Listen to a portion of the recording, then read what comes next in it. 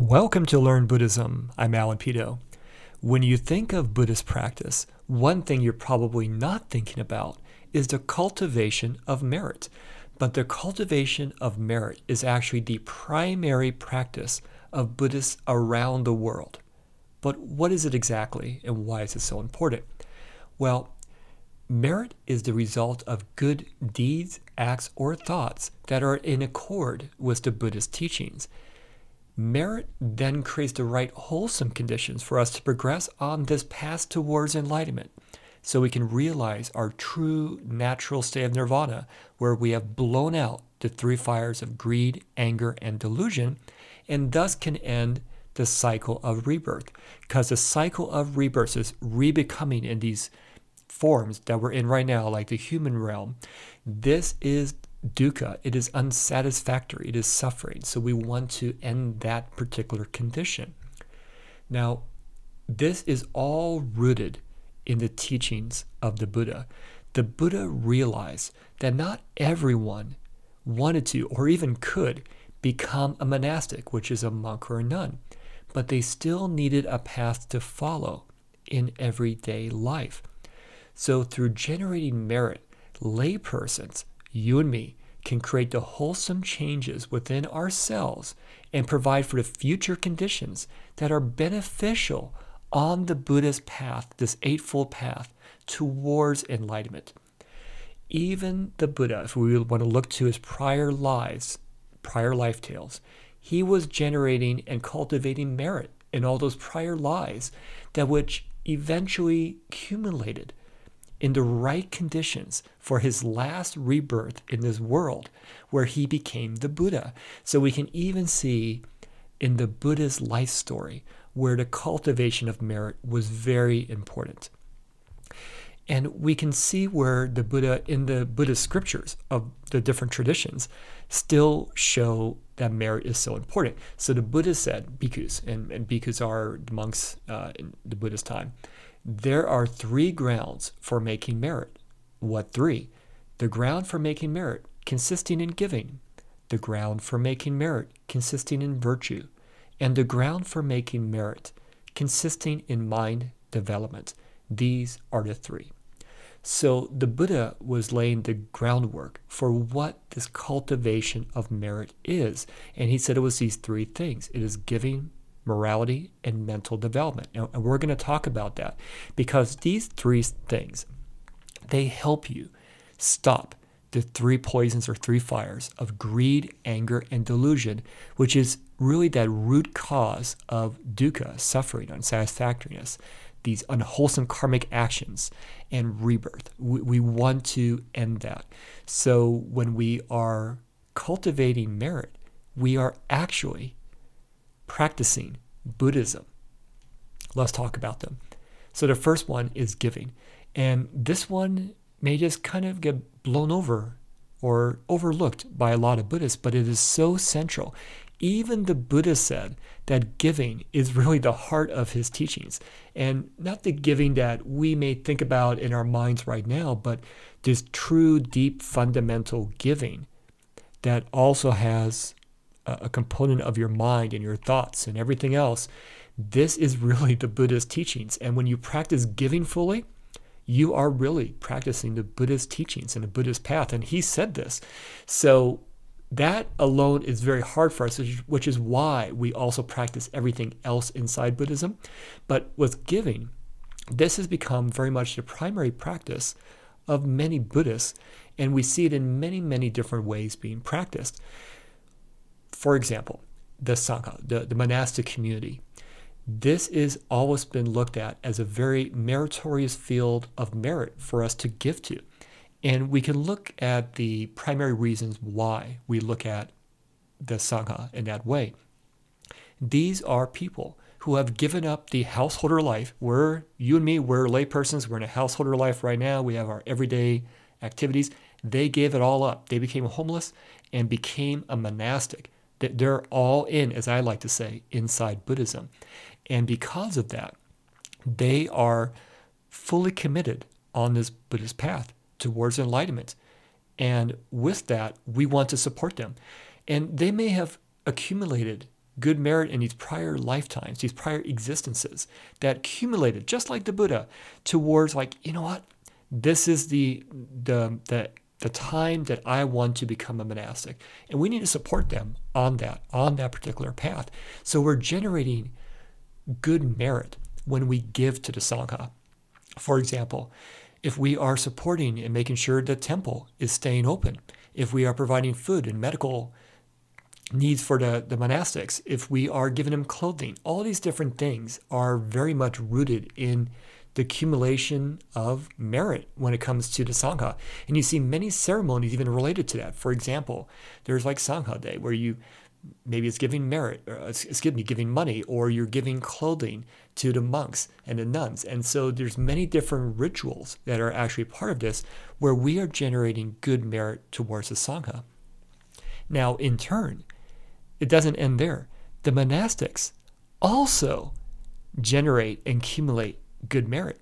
So it's just not a layperson practice, it's also a monastic practice. In turn, they are teaching us how to understand the Buddha Dharma, the Buddha's Dharma, his teachings.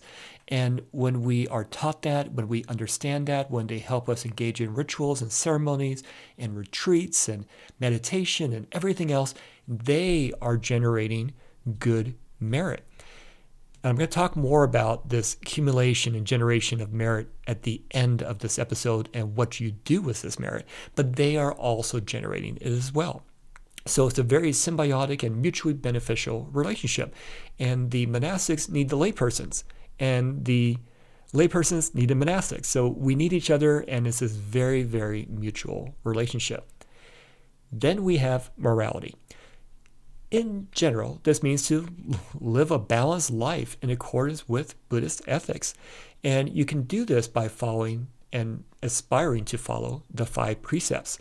And you can also take on additional precepts. For example, the 8 precepts, which are the 5 precepts, addition to 3 more, or Bodhisattva precepts, and different things that are aligning you with the morality portion of the Buddha's teachings.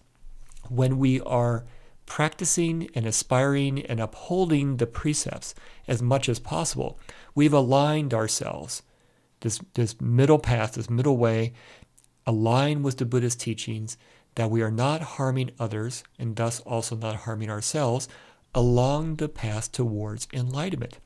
So if you can fully uphold the precepts, fantastic. For a lot of us, we are aspiring to uphold the precepts. And a lot of times we will have to do repentance for maybe breaking a precept, not, for example, not practicing it fully. Maybe you did a quote unquote white lie, for example, and broke a precept. We do repentance so we understand that. So morality is us trying our best to align ourselves with the Buddha's teachings as it relates to ethics. You can also take, a lot of times you see laypersons do this, short-term retreats as it relates to morality. So when you look at short-term retreats, sometimes people look at it as, oh, I'm going to do meditation or kind of maybe live like a monk or take the 8 precepts. But you're trying to align yourselves with that morality portion of cultivating merit. And then finally, we have mental development. So this is where we are trying to purify our mind of that 3 poisons, 3 fires of greed, anger, and delusion. And we do that with effort and determination. Now, what's important about this is just not sitting meditation. So a lot of Westerners and beginners think sitting meditation is the beginning and end of all Buddhist practice, and it's absolutely not. Buddhist practice consists of 3 things we call the threefold training. It is wisdom, it is going to be morality, and it's also going to be concentration or mental development, as we're seeing here. So these threefold training, you can also see right here inside the cultivation of merit. So practicing everything on that eightfold path requires your effort and determination. But when it comes to mental development, yes, meditation is important, but so is chanting, reciting, invoking the name of a Buddha. It is going to be attending Dharma talks and services, classes, venerating Buddhas and Bodhisattvas, mindfulness. Think of whatever you want to as far as Buddhist practice, you're going to find it in here as well. It's because when we look at these three components of cultivating merit, we are actually practicing Buddhism in all its glory, in all its fullness right here. So it is very much aligned with the threefold training in Buddhism as it relates to the Buddha's Noble Eightfold Path. If you can cultivate your merit with these three things, you're practicing the Buddha's Noble Eightfold Path as well, which is why Buddhists from around the world are practicing this. Now, yes, they may be focusing heavily on the giving component. And if you think about that, it's also purifying and transforming your mind, trying to get away from ego, self inside your mind, break down that component, right? And then as you progress on to morality, you're now aligning yourself even more with the Buddha's Noble Eightfold Path. And then when you get to mental development, and of course, you can be practicing these all at the same time, but with mental development, now you're refining, because now you are essentially not putting fuel on the three fires of greed, anger, and delusion, and you're now letting all the right conditions arise for you to achieve enlightenment. Unfortunately, enlightenment is not always a guarantee. Even the Buddha, when he became awakened, there was a moment of doubt where he wasn't sure anybody would really understand his teachings, because it's not really easy to not just grasp, but to fully practice and become an enlightened being. However, he did decide, yes, I'm going to go forward and teach, and that's what made him a Buddha. But he understood that it's these future conditions that needs to be really developed, especially for laypersons. And that's really why we have the cultivation of merit. Just like the Buddha, he cultivated merit in all those prior lifetimes, which accumulated in his last birth, which allowed him to become a Buddha. And that's what we have to think about as well. Enlightenment is not a guarantee. It's going to be very challenging and likely not even possible for a lot of us laypersons right now. If we want to create the future, wholesome, conducive environment for enlightenment, whether that's in this lifetime or more likely in future existences, which is very well known in Buddhism that it's going to take a long time, then we have to cultivate merit. It is such a fundamental practice. And when we're doing this, we are really on the Buddhist path. So a lot of times we look at, for example, the Eightfold Path, which is the path towards enlightenment, where we realize nirvana, that we probably have all read and know by now. We look at that as something we can achieve in this lifetime. And yes, it's absolutely possible, but it's also very unlikely. We are usually having so much karmic debt on us right now that really understanding even sometimes the basics of Buddhism, fundamentally, not intellectually, but fundamentally, is going to be very, very challenging or difficult. Whereas we can slowly progress on the path through the cultivation of merit. Does it have benefits in our current life? Absolutely. When you start giving, the morality and the mental development, you are slowly purifying, transforming your mind, your life, your conduct, everything else that's aligned on the Buddhist path. But does that mean that you're going to become enlightened in this lifetime? Probably not. And even for monastics, that doesn't mean they're going to become enlightened just because they're a monastic. And so that's why this cultivation of merit is a layperson and monastic practice. And that's why we support each other in that particular way. These three different components of cultivating merit, the giving, morality, and mental development, they all work with each other. For example, we can't develop the mind without morality. And you can't develop morality without giving. So they are all actually interconnected. Now, what's a really important component of generating, cultivating all this merit is what we're going to do with it. So you might think about the cultivation of merit as almost like coins in a piggy bank, almost like merit coins in a bank that you're using, you're banking up to use to help you. Now, the Buddha said there's no such thing as our illusionary belief in a permanent, unchanging, independent self. He says that we are impermanent, we are ever-changing, and we are interdependent upon other things to arise and to exist. We are just a temporary grouping of things called the five aggregates that work so seamlessly together. It gives this illusion of self. So that's not our true quote-unquote self. It's this illusionary generation of what's going on throughout the five aggregates all seamlessly and through our interaction with the world, that we believe that there's something permanent and unchanging and independent inside us. And some people may call that a soul, some people may call that a self or an ego or whatever you want to call it. You absolutely exist right now. This current impermanent being that you are right now absolutely exists. You have beliefs and feelings and all this stuff. But what continues on after you die is going to be your karmic actions, so like seeds, and this mind stream of consciousness. So it's this casual connection between existences, beginningless time into the future. And this is essentially what we're trying to end as Buddhists. We don't want to continue to be in this cycle of rebirth. We're constantly arising and ceasing, because that is dukkha, that is suffering, that is unsatisfactoriness, because of how we have this illusionary belief when we arise and how we interact. For example, when the Buddha became the Buddha, and so he was no longer bound by the cycle of birth and death, rebirth, he was still the five aggregates. He was still grouped together, right? But he was no longer creating the karma that kept him inside that cycle of birth and death. So when he passed away, he was not going to be reborn again into a new existence, a separate existence.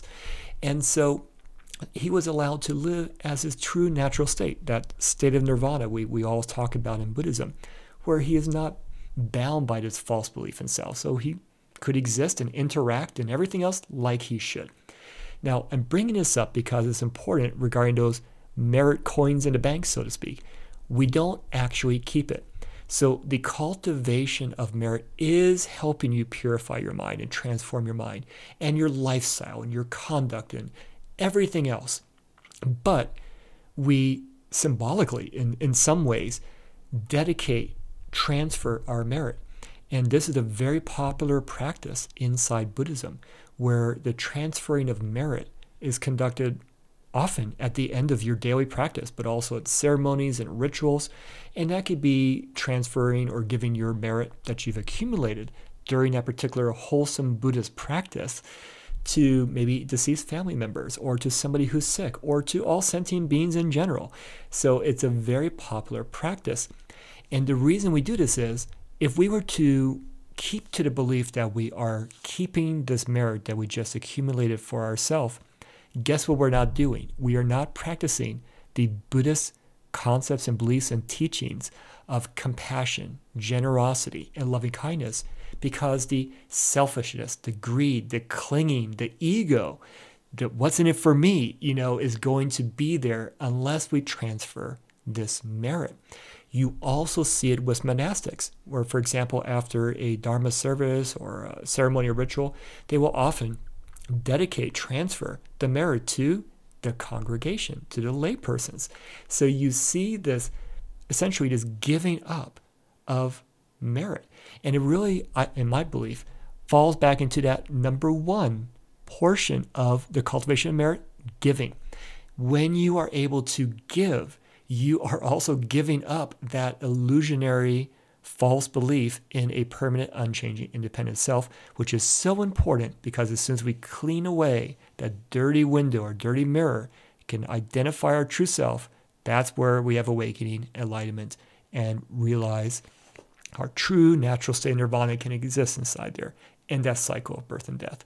So the transferring of merit, extremely important component. So I look at the cultivation of merit as one component, but then also the transferring of merit as part of this two-part of merit practice inside Buddhism.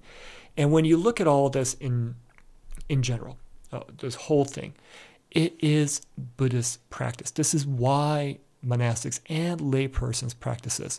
So unfortunately, not always practiced by Westerners who may look at this as almost like a ritualistic type thing, or, well, that's not meditation, it's not really important. This is Buddhist practice, and when it's practiced fully, you are progressing down that path towards enlightenment. Remember, it's not all about you. It's also about how we interact with other people, what we do as monastics, everything. Because when we are in society, we have to practice inside society. And the cultivation of merit, a beautiful, wonderful way to actually do that. Do you have any questions about merit? You can send me a message from my website, alanpeto.com, or from my social media. Or if you'd like to leave a message about this podcast episode, you can do so on Spotify or send me a voicemail message. And I look forward to talking with you in our next episode. Thank you.